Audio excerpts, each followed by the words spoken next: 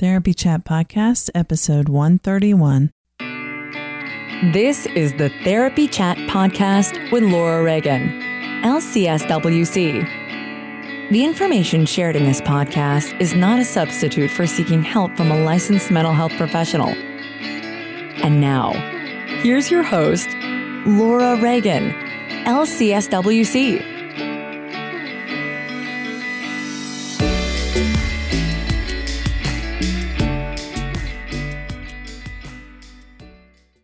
Try Therapy Notes, the #1 rated electronic health record system available today. With live telephone support 7 days a week, it's clear why Therapy Notes is rated 4.9 out of 5 stars on Trustpilot and has a 5-star rating on Google. Therapy Notes makes billing, scheduling, note-taking, and telehealth incredibly easy. And now, for all you prescribers out there, Therapy Notes is proudly introducing ePrescribe. Try it today with no strings attached and see why everyone is switching to Therapy Notes, now featuring ePrescribe. You can get 2 months free by using promo code CHAT at therapynotes.com.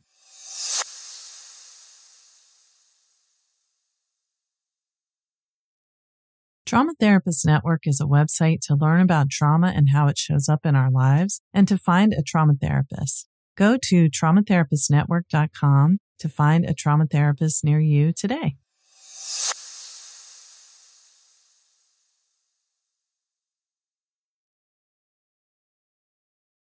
Hi, welcome back to Therapy Chat. In today's episode, I'm interviewing a fascinating guest. My guest is Anna Sewald, who is a psychologist and the creator of Authentic Parenting Podcast, as well as an author, photographer. Anna is a very creative person who has a fascinating story of her own. She's a parenting expert and she works with clients around the world doing parent coaching. She's originally from Armenia, where when she was a child, she lived through a devastating earthquake. And this informed her drive to become a psychologist. In our interview today, Anna talks about her work, why parenting is so hard, and how parents can be attuned with their children through becoming more attuned within themselves. So sit back, relax, and enjoy my conversation with Anna Sewald. Hey, I just want to remind you that registration is now open for the second Equine and Daring Way retreat. So you may remember last year in November, Charlotte Heiler Easley and I co-hosted 2 one-day retreats, one for therapists only and one for everyone in Central Maryland, where I live. We had beautiful experiences both days, but this time we're doing a 2-day retreat for women in Central Kentucky, where Charlotte lives. Charlotte has a beautiful grounds of the Central Kentucky Riding for Hope, where she has access to a wonderful herd of horses whom I can't wait to meet. So in this 2-day retreat, we'll be going deeper into the Daring Way work and doing more connection with horses than we had time to do in our first retreats, although we spent most of our time with the horses and working with them using Charlotte's relational equine assisted learning model. This is all non-mounted work. You don't have to have ever been around a horse before. It's okay even if you feel scared. We are looking at how we can connect deeply with ourselves and with other sentient beings, people, animals, horses, nature. It's a wonderful opportunity to go deeper within, and I hope you will join us. Up until April 15th, we have early bird registration. You save $100. And if you need a 2-payment arrangement, I can get you set up with that if you just shoot me an email. We do have this event is filling quickly, but there's still space for you as of now. It's April 10th, 2018. And I hope that if you're interested in joining us, you will take advantage of the early bird price. Even if you miss the April 15th deadline for the early bird rate, we still have a reduced rate for regular registration, and then the late registration fee is our highest price. 2 friends who register together can save $50 each, and if you want to take advantage of that, go ahead and email me for that code. You can always reach me at laura@laurareaganlcswc.com.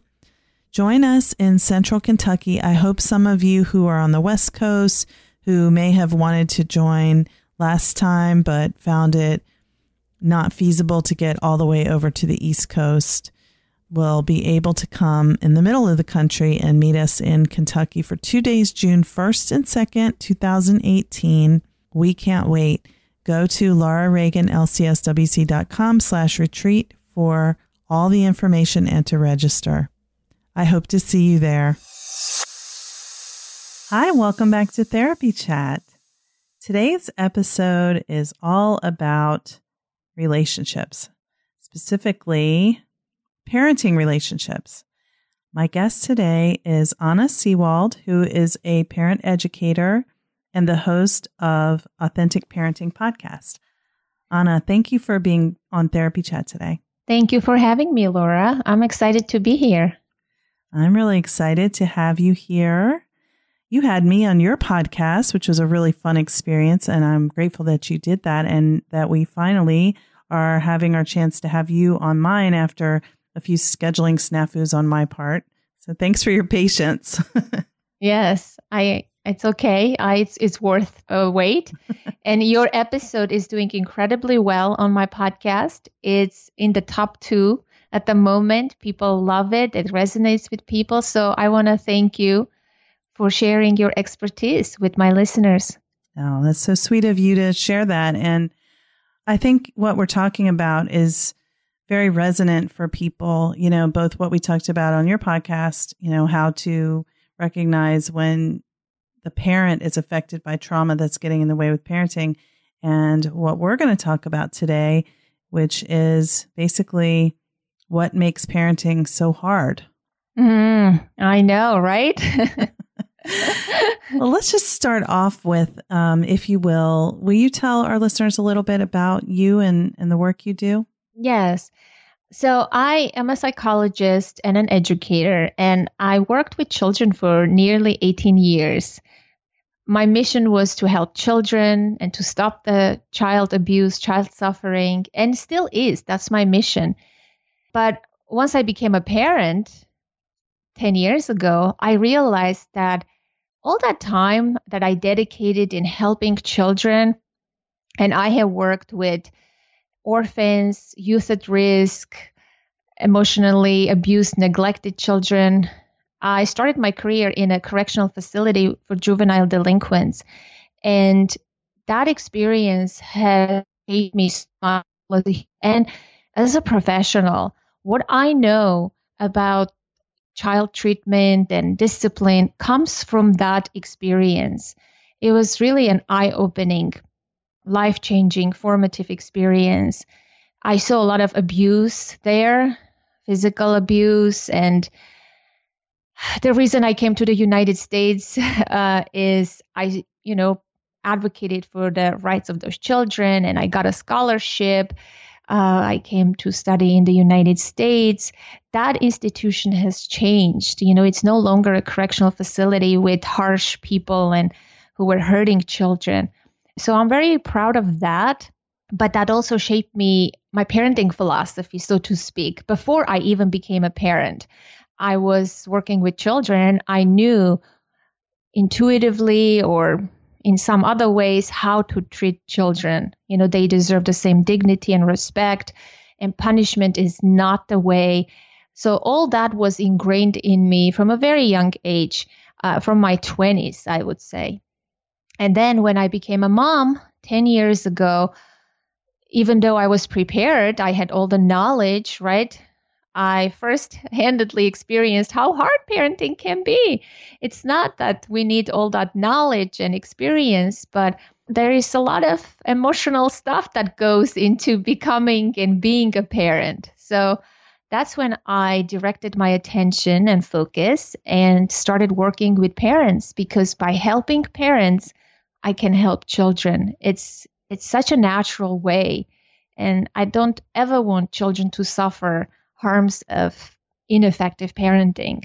Wow. So thank you for what you just shared. And I have a couple questions for you about that, because first of all, are you saying that in the children's correctional facility, the children were being abused in the facility, or they were abused before, and that's what brought them to the behaviors that, caused them to be incarcerated?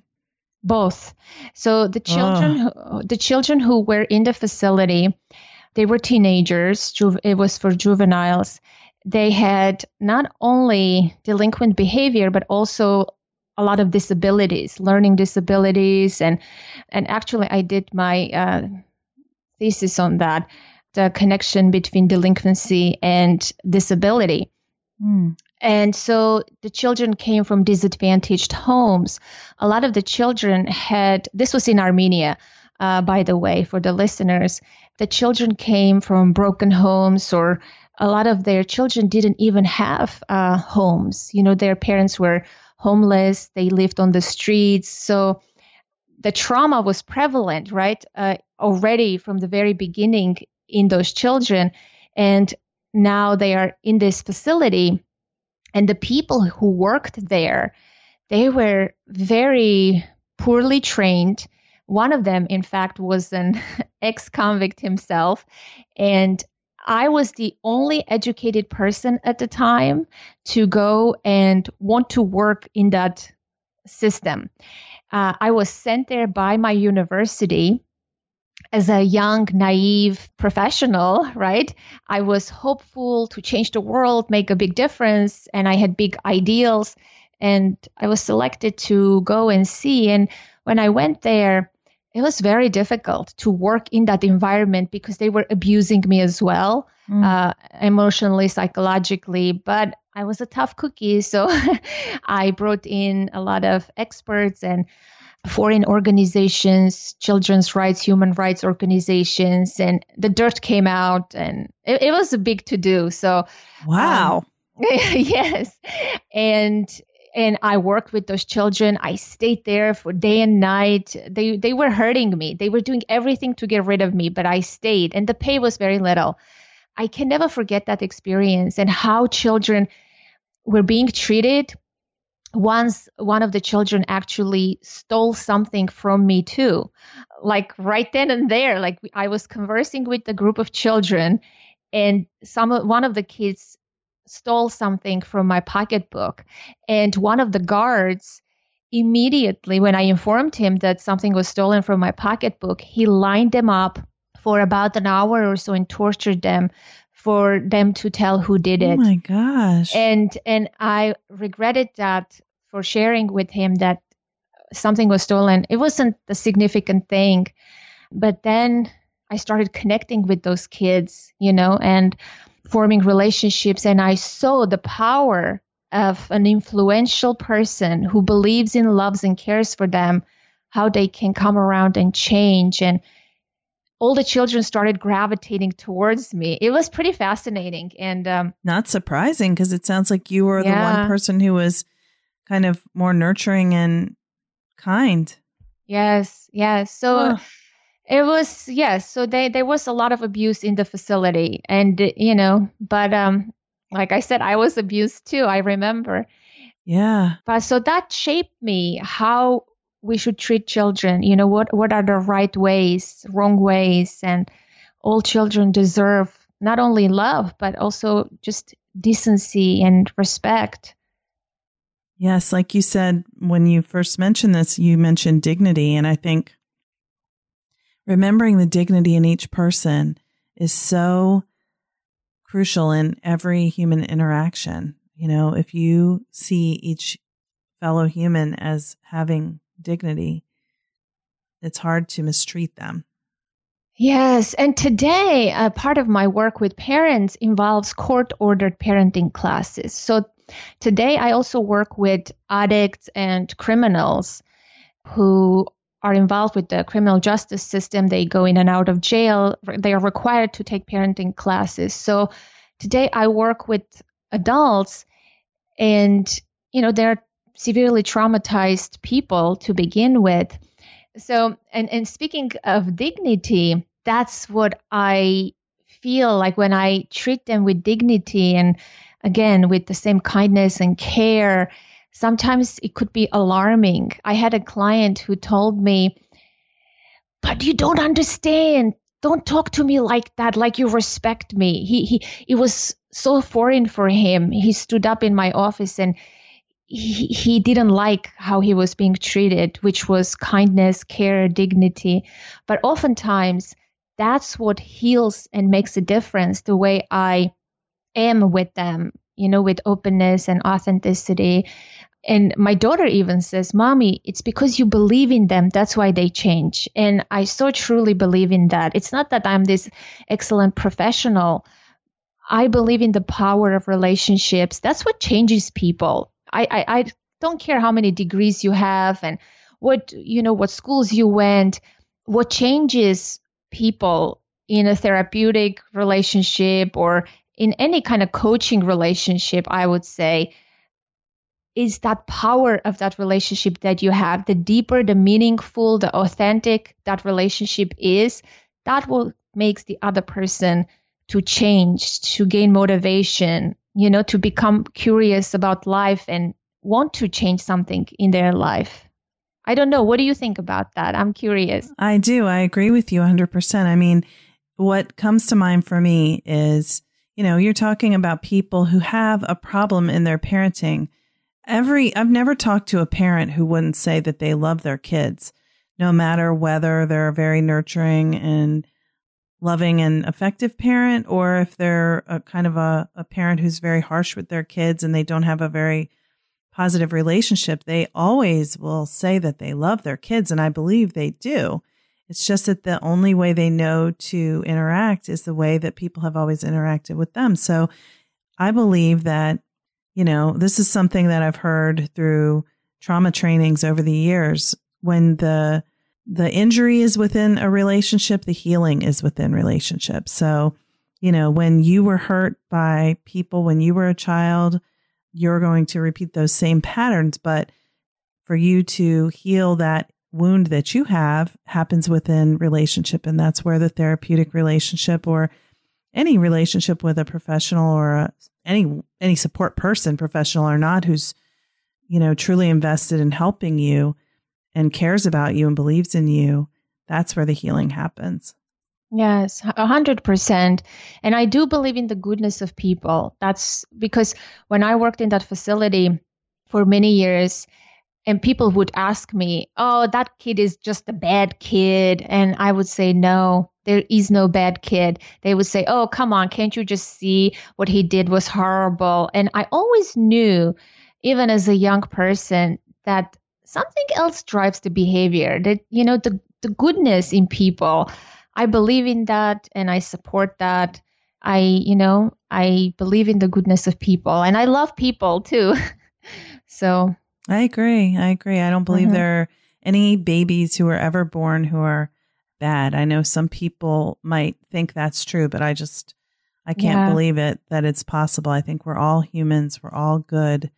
And our nature is to be love. But, things that can happen to us can make it feel unsafe to let our guard down. And, that can happen very early. But so I sort of got in deep, even with just my question about your first sharing that you had here on this podcast today. But I also want to ask you, when you mentioned that the experience in the correctional facility taught you that punishment is not the way to effectively get kids to do what you want them to do. You didn't say that exactly, but I just want to ask you what you mean by punishment. Obviously, what they were doing in the facility was straight abuse and torture, so that doesn't work. But, some people think of punishment in a specific way, and so I'd like to know how you define that. Punishment, yes. Many people confuse the term with discipline oftentimes, right? People say, my husband is the disciplinarian, or I am the disciplinarian, or my child needs discipline. Oftentimes what they mean is punishment. What is punishment? Punishment comes in many different forms and flavors. First and foremost, I think punishment is when you use your size and your power to inflict any kind of pain or unpleasantness to another human being or a child to obey or do something that you wish them to do. So you use your power and size to inflict unpleasantness or any kind of pain. That could be verbal, that could be physical, right? It's a spectrum. It could be on one end to the extreme, it's corporal punishment, spanking, hitting children, and all variations of that. On the other extreme, it could be verbal abuse, put downs, ridiculing children, making fun of them. Or withdrawing your approval and love. Yes, that's another form, right? You withdraw your love and isolate your children. That's why, to me, timeout falls into this spectrum as well, because and many people can disagree, and it's okay. I am not here to change anybody's view like right away. My way is the right way, right? We want to hear everybody. It could be take things away, such as privileges, or using artificial consequences. It's another form of punishment, because you're, again, artificially manipulating and controlling someone else's behavior because you want them to act and behave the way you wish they would. So when you take their screen time privilege away or anything else, that's a form of punishment. It's an unpleasantness inflicted by someone who is in charge or who is powerful. Yesterday, my client told me, my son doesn't brush his teeth. He's 8. So I told him, did you brush your teeth? I asked. He said, yes, I did. Then I said, open your mouth. I looked and he didn't. I said to him, don't lie to me ever. I didn't lie, Mommy. I didn't lie, Mommy. No, you did. And so guess what? No screen time for tomorrow. So that's an artificial, man-made consequence, right? That is not even related to the event. Teeth brushing and screen time don't go together. So a consequence is that something, you spill water on yourself, you're wet. That's a natural consequence. Again, so punishment comes in different forms. Timeouts, grounding, withdrawal of love and things, or taking things away, verbal abuse, yelling, corporal punishment. That's all punishment. And I created a meme that is floating on social media, and it's been resonating with people, that when we control our children, we lose our influence. And I truly want parents to have influence instead of control. I am fascinated. I'm thinking about how I didn't know what we know now about parenting. We definitely used time out. And I don't know if the way we did it, usually the child would just have to sit in the chair. They wouldn't be away from everyone. It would just be it's almost like just taking 5 minutes to calm down. But that, I don't know if that fits or not, but, just thinking I'm waiting to learn from you what parents can do that's effective to really maintain strong, loving relationships with their children and, still teach them how to be functional in our world. Yes, we do need to set limits. We do need to set limits to protect our children, to teach them what's right, what's wrong. We are their guides, right? We have to coach them through life. It's not that we choose not to punish, but we need to discipline them. That's a completely different story. Here is the thing with timeouts. The one that you're describing is not the end of the world, okay? Let's be honest. Putting a child in the chair in the corner and while everybody's there, let's say he's 3, he did something. But here is the thing. That's to me, that's not only ineffective, but it's a superficial approach, because what we know from how the brain and the nervous system works when a child, and what goes into behaving badly, quote unquote, I don't use the word misbehavior. So, because to me, there's only behavior, right? And when we talk about children, we always use this word misbehavior somehow. And that's an archaic term that implies punishment. It already sets the tone that you're going to do something to that child's behavior. You're going to stop or get rid of it because it was not what you expected. It was challenging or unpleasant or perhaps undesirable. But what drives the behavior? Once we understand what drives our behavior, then we can tackle the root cause of that quote unquote misbehavior, and simply that misbehavior will disappear. But most of the time we're doing superficial treatment. We're trying to get rid of the symptom because we're busy, we don't have time, or we don't have the knowledge per se. And that's why big part of my teaching with clients is neuroscience, nervous system, brain development. What we know now, let's say a child who is 3 years old, what do they normally do, right? What drives their behavior usually? They say no. They don't stand where you want them to stand. They don't get dressed fast enough. Like things that are just them trying to be an individual. So oftentimes it comes down to either lacking a skill, like not knowing how to do it, lacking a skill when children quote unquote misbehave. Lacking information. They don't know that if I put my hand in this, it's going to spill, or if I touch this, it's hot, it's going to burn. They lack information. They lack skills. There's a lot of stress in their life or hidden stressors that parents don't even know yet. And needs, emotional and physical needs. And when emotional and physical needs are not met, they accumulate into emotions that are not felt or halfway felt. Oftentimes when a child is crying, what does a parent to do? Placate, replace the broken toy, fix the thing, or distract the child. So we stop the expression of the emotion, but the energy and the emotion gets stuck in the body. So over time that accumulates and the little nervous system cannot handle it. And developmentally, children are right brain dominant, right? They are more emotional than logical. So you serve the wrong shape of pasta. Oh, it's the end of the world. Right? So what do parents do? They start to get into power struggles. But I think having this knowledge about brain development, nervous system, and development in general when it comes to children helps tremendously. Then you're not fixing the behavior. You're meeting the need. I identify in my work 6 emotional needs. The need for connection, that we're all wired for connection. We know that. A need for safety. It's a big one, right? Especially as a trauma therapist, you know that.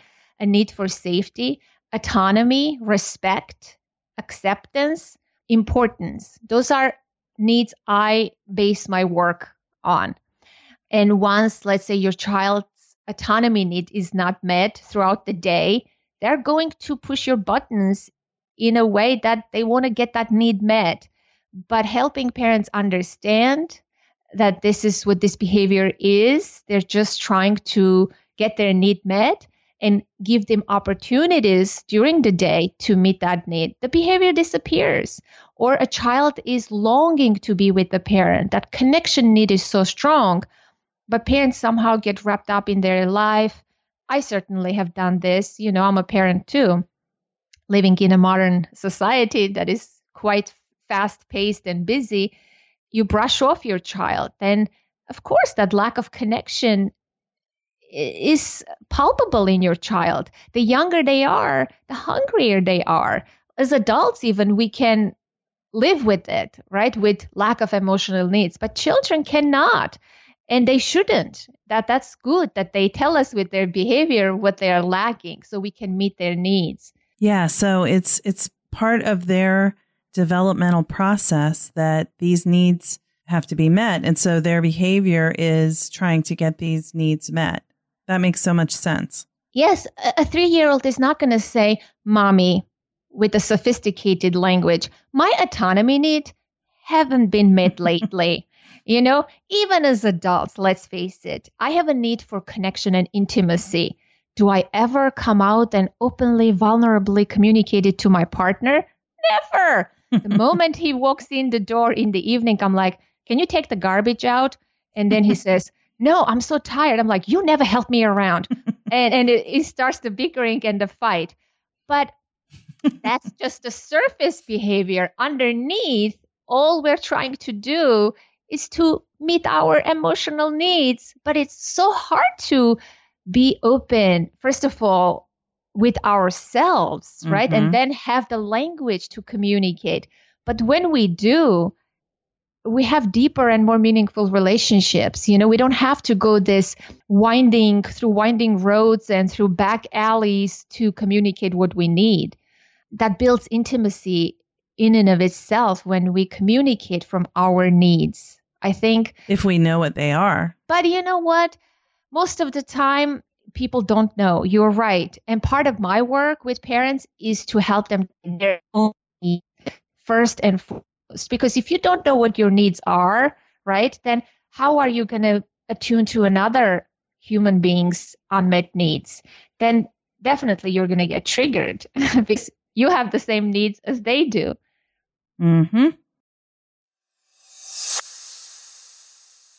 Therapists, we've all had that moment. You wake up in the middle of the night. Oh my gosh, did I do my notes?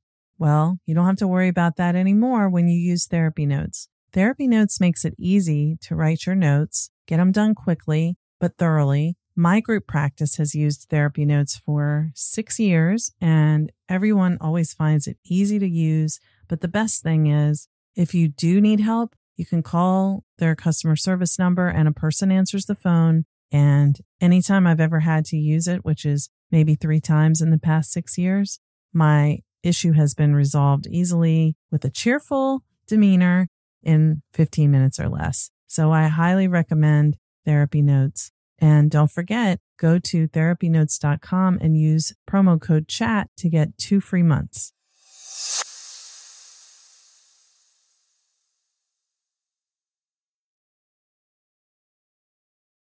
It's as if there's a play behind a wall, and behind the wall is the needs, and what you see out in front is the behavior, and the two people are bickering and, getting mad with each other and frustrated, but really they're wishing to connect. Yes, especially when someone says, leave me alone, leave me alone. I usually translate, get closer, get closer. That's a connection need, but it feels so vulnerable and scary to feel connected, to even want to be close. Again, maybe this goes back into their attachment history as well. The things that we need the most, we push it with more force, right? It's so paradoxical in some ways. Yeah, it is. And, it's so vulnerable to, when someone says, leave me alone, to try to get closer sounds so vulnerable. Yes, it does. It does. But there lies the beauty and the authenticity of the relationship. There lies the power of that relationship. I have forced myself to be open in the times when it's very difficult for me with my partner. And I was going through something 2 years ago, health related, and I was in a very dark place. It was hard for me to admit that I was scared. And was I communicating that to my partner? No. Was I snappy and judgmental and resentful and angry? Yes. But then one day I realized that it's not helpful. Anna, what are you doing? You're teaching this to other people, but here you are. And one day I was in the kitchen with my husband. I clearly remember this. We were standing near the dishwasher, and I just said how I felt in that moment and what I needed. It took me this big amount of courage and openness, but the pain was so big that I couldn't bear it anymore. I said, you know what, I'm just going to do it. And what resulted was this incredible connection, and it was what I needed to heal in that moment. And that's so beautiful. Yeah, the connection happens within that vulnerable space. Definitely, yes. It deepens that emotional bond that you have. So let's talk about how parents can identify what their children are needing and what that brings up for them that gets in the way of that connection.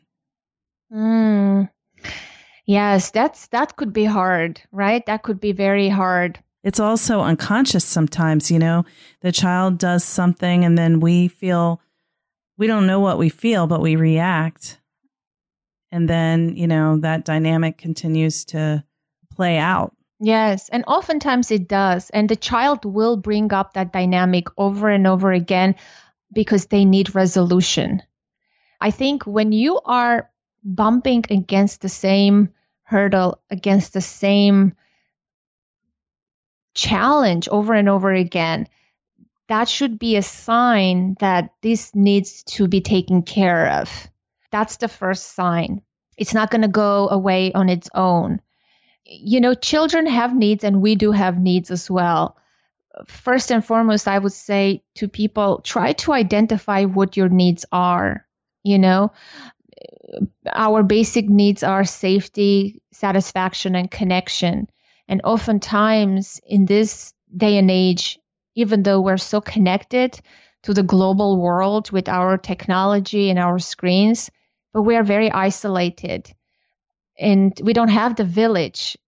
Like Rick Hansen says, we don't have the village. It's a ghost town. Mm-hmm. From outside, it appears that we're so connected. But I think the connection need is an important one. Safety is an important one. The basic sense of safety. If you don't have that, the rest are kind of not there, right? The first one is safety. So the fundamental one is that need for safety. Now, how would you describe safety, Anna? Because I think people think, I'm safe. I have, I live in a safe neighborhood. I have a house to live in. But is that what you mean by safety? No. Well, that's physical safety, right? That's important too. Right. But what we're talking about here is that emotional safety, that hypervigilance that you constantly have, that something bad might happen or going to happen or has happened in the past, that you're hypervigilant. That's usually a sign of trauma, right? That our basic sense of safety is shattered. Physical safety is great, yes, but are you safe in your own world? Are you safe by yourself or with your partner? Like the example I gave, are you safe enough to come out and say, I am scared of dying to your partner? That's the safety I am talking about. Where you feel non-judged, where you feel accepted with all your emotions or your thoughts and flows and minuses and everything. Oftentimes, that acceptance is missing from our lives. We may say, I accept you, but do we really? What does acceptance feels like to the other person? If we're judging that person, then we're not accepting them fully. And that person is not going to feel safe in that relationship. It's a very nuanced thing. And we can talk about this for a long time, how that safety is. But yes, I am not talking about that physical safety, more about that emotional safety. Yeah, thank you for breaking that down, because I think, I'm thinking about you saying that we need safety, satisfaction, and connection. And I'm imagining people thinking, well, I'm safe, without really thinking about how safe do I actually feel? Even if I'm physically safe, am I afraid? Do I feel like something bad's going to happen? Do I feel like I'm going to be alone and no one cares, Yes. And that sense of safety, the opposite of safety is threat, right? Oftentimes what I see in my private practice today is many people live in a state of chronic stress, and that triggers their threat system, and they don't feel safe. Everything is a threat to them. So when you're not feeling safe, you're feeling under a threat. So your threat system is activated, either or, right? Either your threat system is activated or your safety system. So because we live in this modern, fast-paced world, there's so many stressors that come at people, especially parents, especially moms, that they don't recognize that they are under a tremendous amount of stress, and that triggers their threat system, and they act and behave in the world as if everything is an emergency. They see things negatively. They are overwhelmed and burdened, burnt out, and they don't have enough to give it to their children. And their children become a source of stress for them, oftentimes, a source of threat. Because when you are under a threat, everything appears to be a danger or harm, even your children. Same is true for children in terms of their parents. When a child is feeling chronically stressed, which I see oftentimes, this is when children don't listen to their parents. Parents will say, he doesn't listen. And the reason for that is when we are feeling tremendous amount of stress, especially children, our prefrontal cortex shuts down and we are in survival mode, right? Fight, flight, or freeze. And when you are in that state, you can't think clearly. It's still tension. Learning gets affected as well. So we see a whole generation of children who are falling into this category. And why is that? Well, let's look at the stress level that children are. And oftentimes people will say, what kind of stress they have in their life? They have a good life. Mm-hmm. They have everything. If anything, they're stressed because they have too many good things. It's like, no. Yes. Number one, children don't play. They don't play outside. They don't socialize with other children in an unstructured way, the way we did. They go to school, they go to structured activities. They're lacking in social and emotional development, and throw in the screen time that affects and burdens their nervous system and overloads and stimulates them. And the junk food that children eat, that's a source of stress. There are hidden stressors we can talk about. So what I see is chronically stressed children in my practice with their parents. And as if they don't listen to one another anymore. Children resent their parents and they don't listen because of that. And parents become more resentful towards their children because they're tired of the burden that they're already carrying. And when your child says, Mommy, can you read another story or play with me in the evening, when you already used up all your internal resources and energy, you're like, no, would you just go to bed already? You just don't want to deal with that anymore.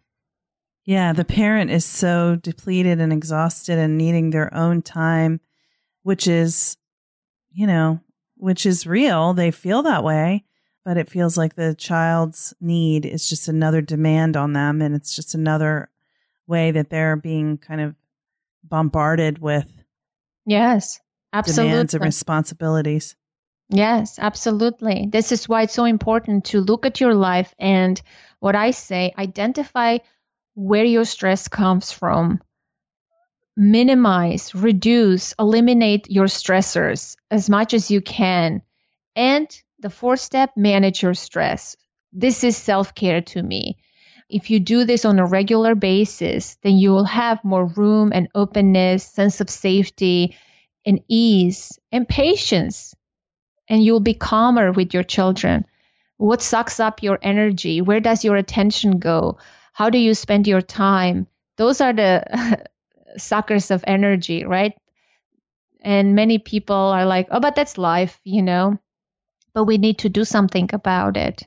Yeah. So often, we do lead busy lives, but there are many things that we kind of add on to our own plates, where we demand things of ourselves, like we demand that we look a certain way, or that our house looks a certain way, or that we, have certain things, or that our children look and behave a certain way, and that they do certain activities that all the other children are doing. Yes.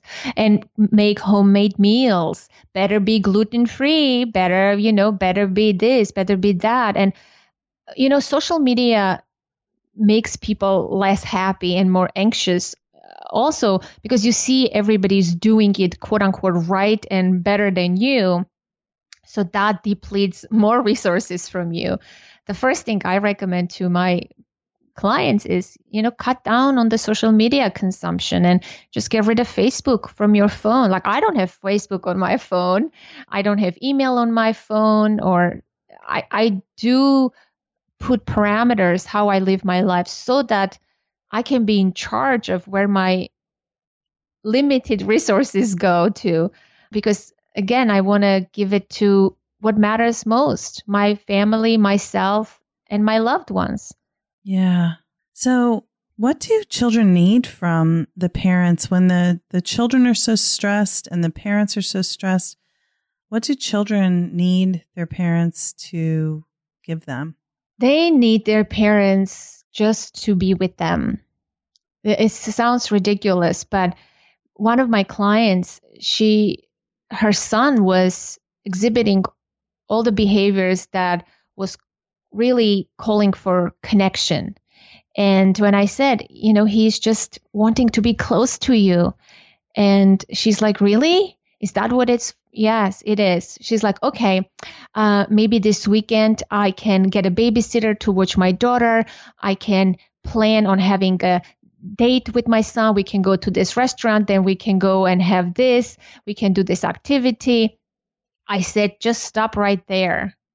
Don't make this more complicated and more work for you than it should be. Your child doesn't need some extravagant activity, an outing, a special thing, like 20 minutes car ride to a restaurant, then some formal, semi-formal dining experience with you, then some activity that is, again, overstimulating and not even, it's not involves the two of you. Yes, you're physically there, but that's not what he's craving. He's craving emotional connection. And then she said, you're right. I'm going to waste like 4 hours and plus money for the babysitter. And I said, yes, you have to open up pockets of time in your day to connect with your child. It doesn't have to be some kind of activity.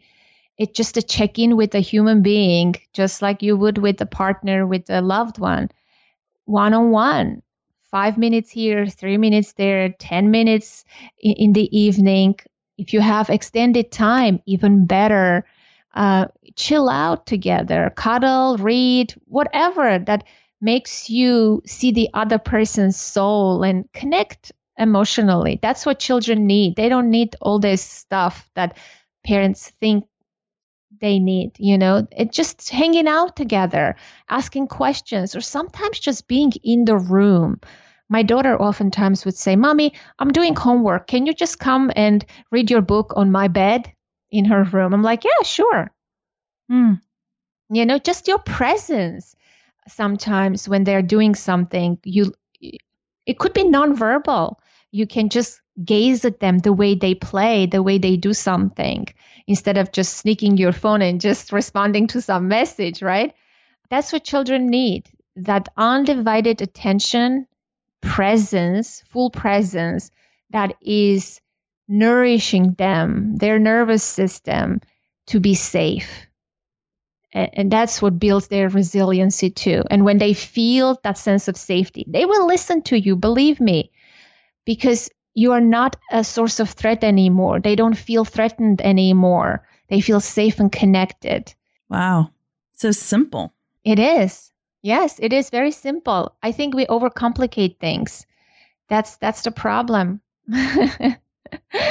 Yeah. It's like they just want us nearby because they want us, because they love us, and they want to feel comforted to know we're near.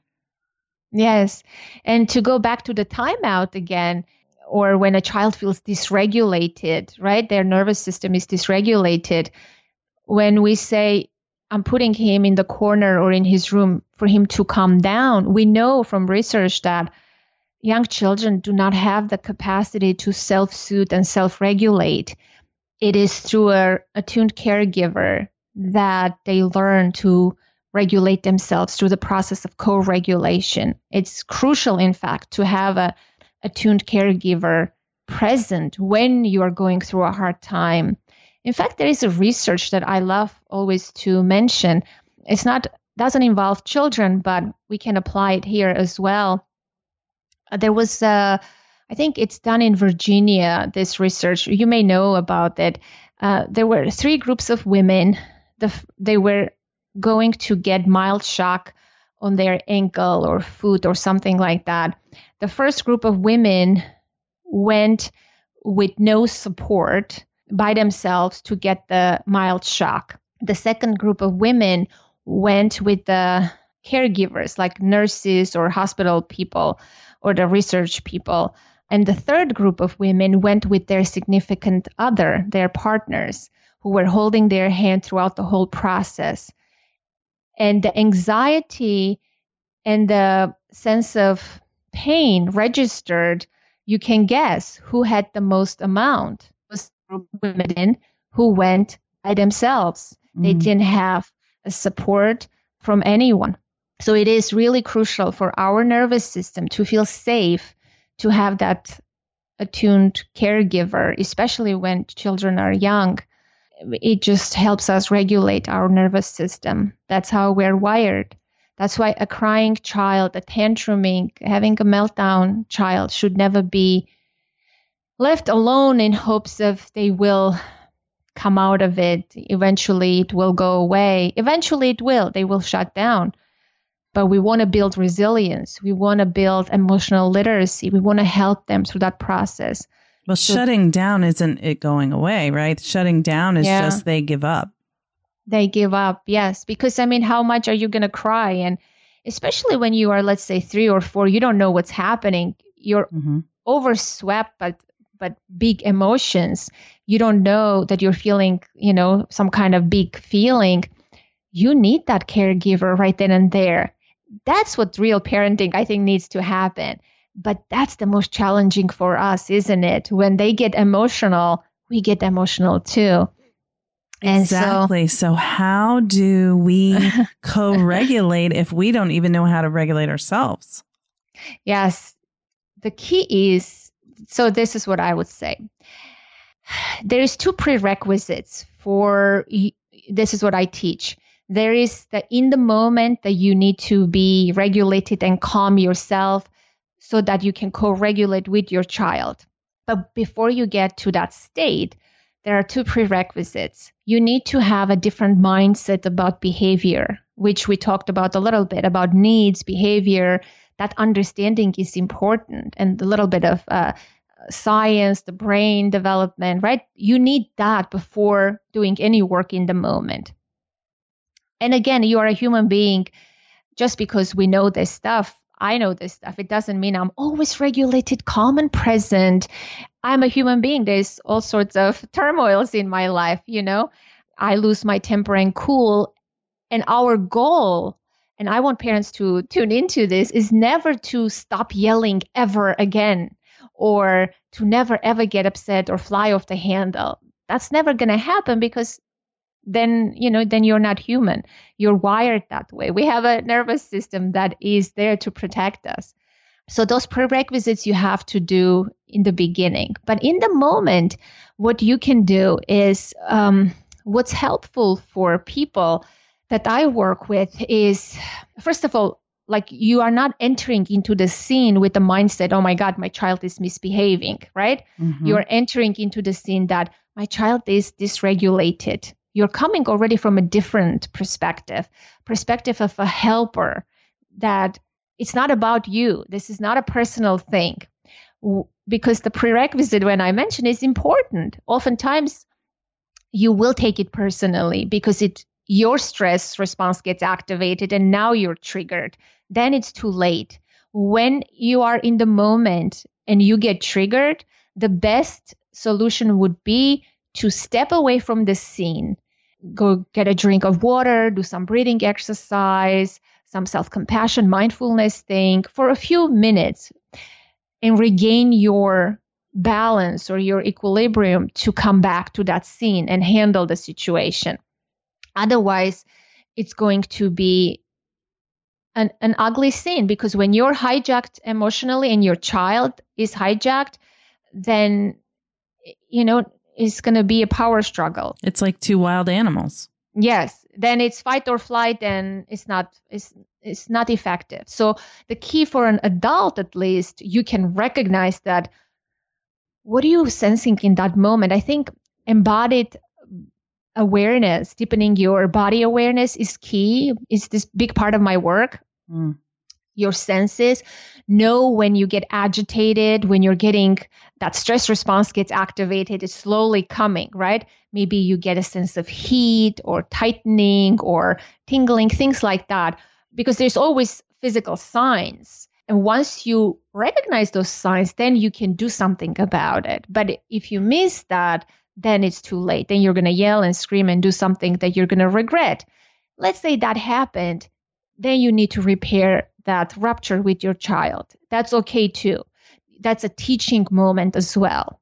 But what you can do in that moment is, what I teach parents to do is come up with a phrase. If you are a word person, come up with some kind of a phrase like, I am helping my child in this moment. There is no emergency. This is not an emergency. My child is dysregulated. Some kind of phrase like that will help you orient yourself.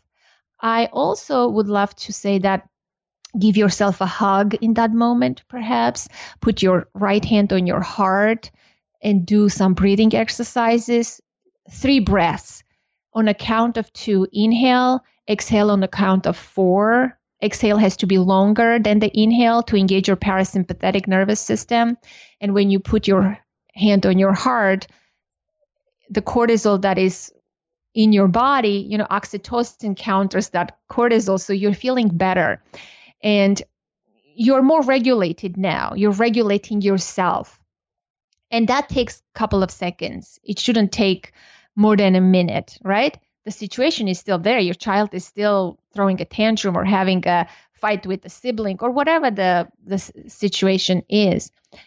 But your presence, the way you enter that scene is significant. So that self-compassion piece, giving yourself a hug or saying those phrases or doing the heart on your hand, something that works for you. But if you're a visual person, having a scene, a safety scene or some kind of soothing person or activating something visual that you cultivate prior to that is helpful too. Those are practices that we cultivate before I walk through people through before they get into the moment. You cultivate your own thing so you can access in the moment. Whether you are a word person or a visual person, you do that step in the beginning. And then, surprisingly, it's not as scary and as alarming. And I do this with my child all the time. Then I teach parents 5 steps how you can create emotional safety and tune into their feelings in the moment and guide them through that process. Then you do that. You validate, you listen, you don't change the subject, you tune into their inner experience. And that takes like 30, 40 minute maximum. Often, sometimes it could be 20 minutes, the whole thing, depending what's happening. But it has to run its course, right? That emotion in your child has to run its course.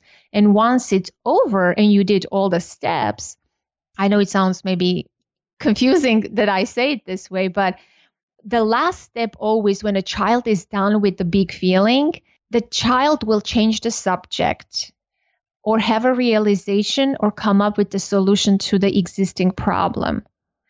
That's when you know that the child completed the emotion and they're no longer in it. And a parent participation here is very minimal. You just need to be present and say very little, but you need to communicate safety and compassion through your gestures and your facial expression and your tone of voice if you choose to say a few things when a child is highly dysregulated, because words don't have power in that moment. What has power over your child is your regulation. And when you bring yourself to that regulated state, that in and of itself will help soothe your child's nervous system and their brain. Oh my goodness. That's so, it's so complex and it's not. It's so basic, but it's complex. And I get the neuroscience. I think what you're doing is beautiful. I mean, the way you can work with parents to help them in these situations, people can feel so overwhelmed in parenting and just like lost. And what you're describing is so very, very trauma informed, and really, it's such a different way of parenting where it's not just about making the child do what you want, controlling their behavior. Yes. I mean, I know that's what it should be, but it's not necessarily the way in the US we think about, parenting. It's more like have a baby, they look cute, dress them in cute little things. Hopefully they're quiet most of the time, and continually try to get them to be quiet or get them to be still, and hopefully you're trying to be nurturing too. But, that's not always what parents kind of get the message in our culture that they're supposed to do. It's more like, don't let them embarrass you, keep them safe. But see, this is what I tell parents. Your child's behavior is not an indicator of what kind of parent you are. Has nothing to do about the value or evaluation of your parenting. It's shocking to many parents because your child's behavior is driven by other factors, external stressors, hidden stressors, or unmet needs, or accumulated feelings. If your child is behaving, quote unquote, badly, it's not that you're a bad parent. It's not about you at all. So this is why, and especially when children behave good and better, it's not about us. It's not. We think it is because it feels good when our child gets a good grade. It's like, wow, it's an ego booster. But it has nothing to do with us. It shouldn't, in fact, do anything with us. They are a separate entity. They're a separate human being. They have their own life. We're just helping them grow. It's like a lot like gardening. I feel like parenting is a lot like gardening. And I have plants in my office. One plant I killed, the other one is still growing and is very nice. And I always bring that example to my clients. I'm like, see, I'm the same grower. I didn't take care of this one very well. I didn't change the pot. I didn't give enough nutrients. That's what parenting is. You can't change who your child is or control. No, sorry. And especially in my workshops, I give people seeds. You might find this fascinating. I give people seeds. I go to Home Depot. I get different seeds and I give them packets of seeds. And they're like, what kind of seeds are this? I'm like, it's just like your children. You don't know who they are until you grow and nurture them. And you cannot change the who-ness of what you get, right? You get a gardenia plant, you get a carrot, you get a rose bush. That's it. You have to nurture and take care of them to the fullest so they can reach their own potential. And it has nothing to do with you, their beauty, their smell, nothing. You're just taking care of them. That's what it is. Yesterday, I had my daughter on my podcast and I asked her, she's very organized. She makes her bed and I never made my daughter do anything, right? Mm-hmm. She makes her bed. She's very organized and stuff. I said on the podcast, I asked her, I said, how come you're so organized? People want to know, did I ever make you do those things? She said, you do have some influence, mommy, maybe 94%. I said, 94%? How so? She said, well, I watch you. You're a pretty organized person yourself. And that just sums up, right? It's just pretty fascinating. 94%. Kids are so cool. I know. They are. But let's don't forget that we were once children too. And let's don't lose that childlike curiosity, sense of wonder, sense of awe. Let's relive it with our children. I think that's the beauty of parenting. We get wrapped up in our crazy life and we forget that we have children now.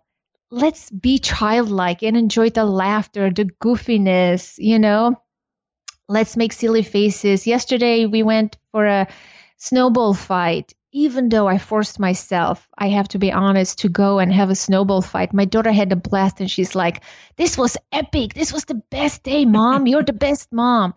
and I felt good too, like a kid. I forgot about my problems for like an hour or so. So I think that's what we need to do, to enjoy life to the fullest, be present, and find that childlike sense of wonder and curiosity and see the goodness in each other. Yeah, I think that something you said too just now really stands out for me, that, children live in the moment. They're not, really constrained by all these rules and made up things that we have for ourselves as adults. They just do what they feel. They play when they want to play, and it's a gift to be able to stay in that space. It is. Yes. We should view it as a gift and an invitation. And let's be open to that. Nothing has an importance other than that, because we're raising the adults of tomorrow, and it's so important because we don't want what we didn't have for our children. Let's give it to them today. That's what I do this work. That's what drives me every day. Well, you and I are on the same mission to, when you said that you don't want children to be abused, that's the same way I see the world, that it doesn't have to be like that. And we can all live from a place of love and pass that on.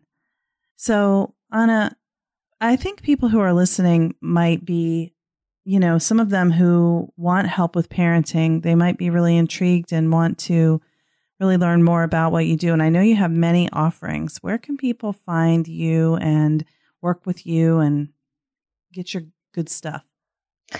Well, I have my website, authenticparenting.com, and my podcast is on there, and everything else is there. If you go to authenticparenting.com/class, I have a small class, like an hour or so class, a self-study class you can take, how to stop yelling, how yelling affects your children. I know many parents, deal with this issue. So that's available as well for people. But other than that, my website, everything is there. You can see where I'm speaking. I do a lot of speaking engagements, online and offline, and things like that. I would love to connect with people. Parents can work with you one-on-one too, right?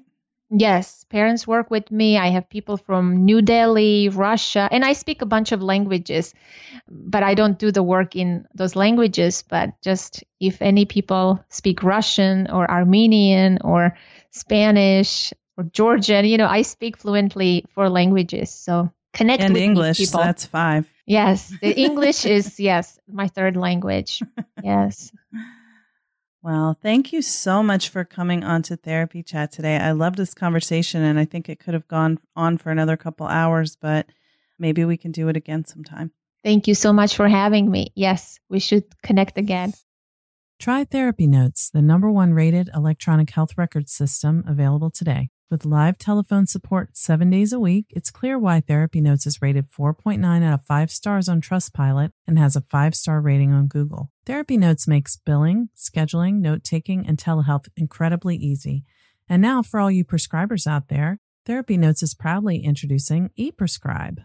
Try it today with no strings attached and see why everyone is switching to Therapy Notes, now featuring ePrescribe. You can get 2 months free by using promo code CHAT at therapynotes.com.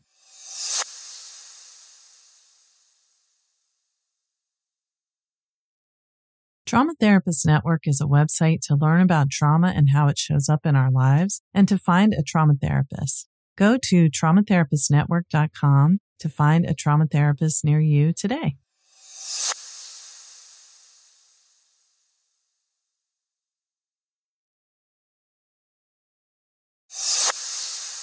Thank you so much for listening to my interview with Anna Sewald today. I really enjoyed talking with her and her perspective on parenting. I hope that you found something thought-provoking in today's episode. Be sure to check out Anna's podcast, Authentic Parenting. I was lucky enough to be one of her guests in a previous episode. We talked about parenting after trauma. As always, thank you so much for listening to Therapy Chat.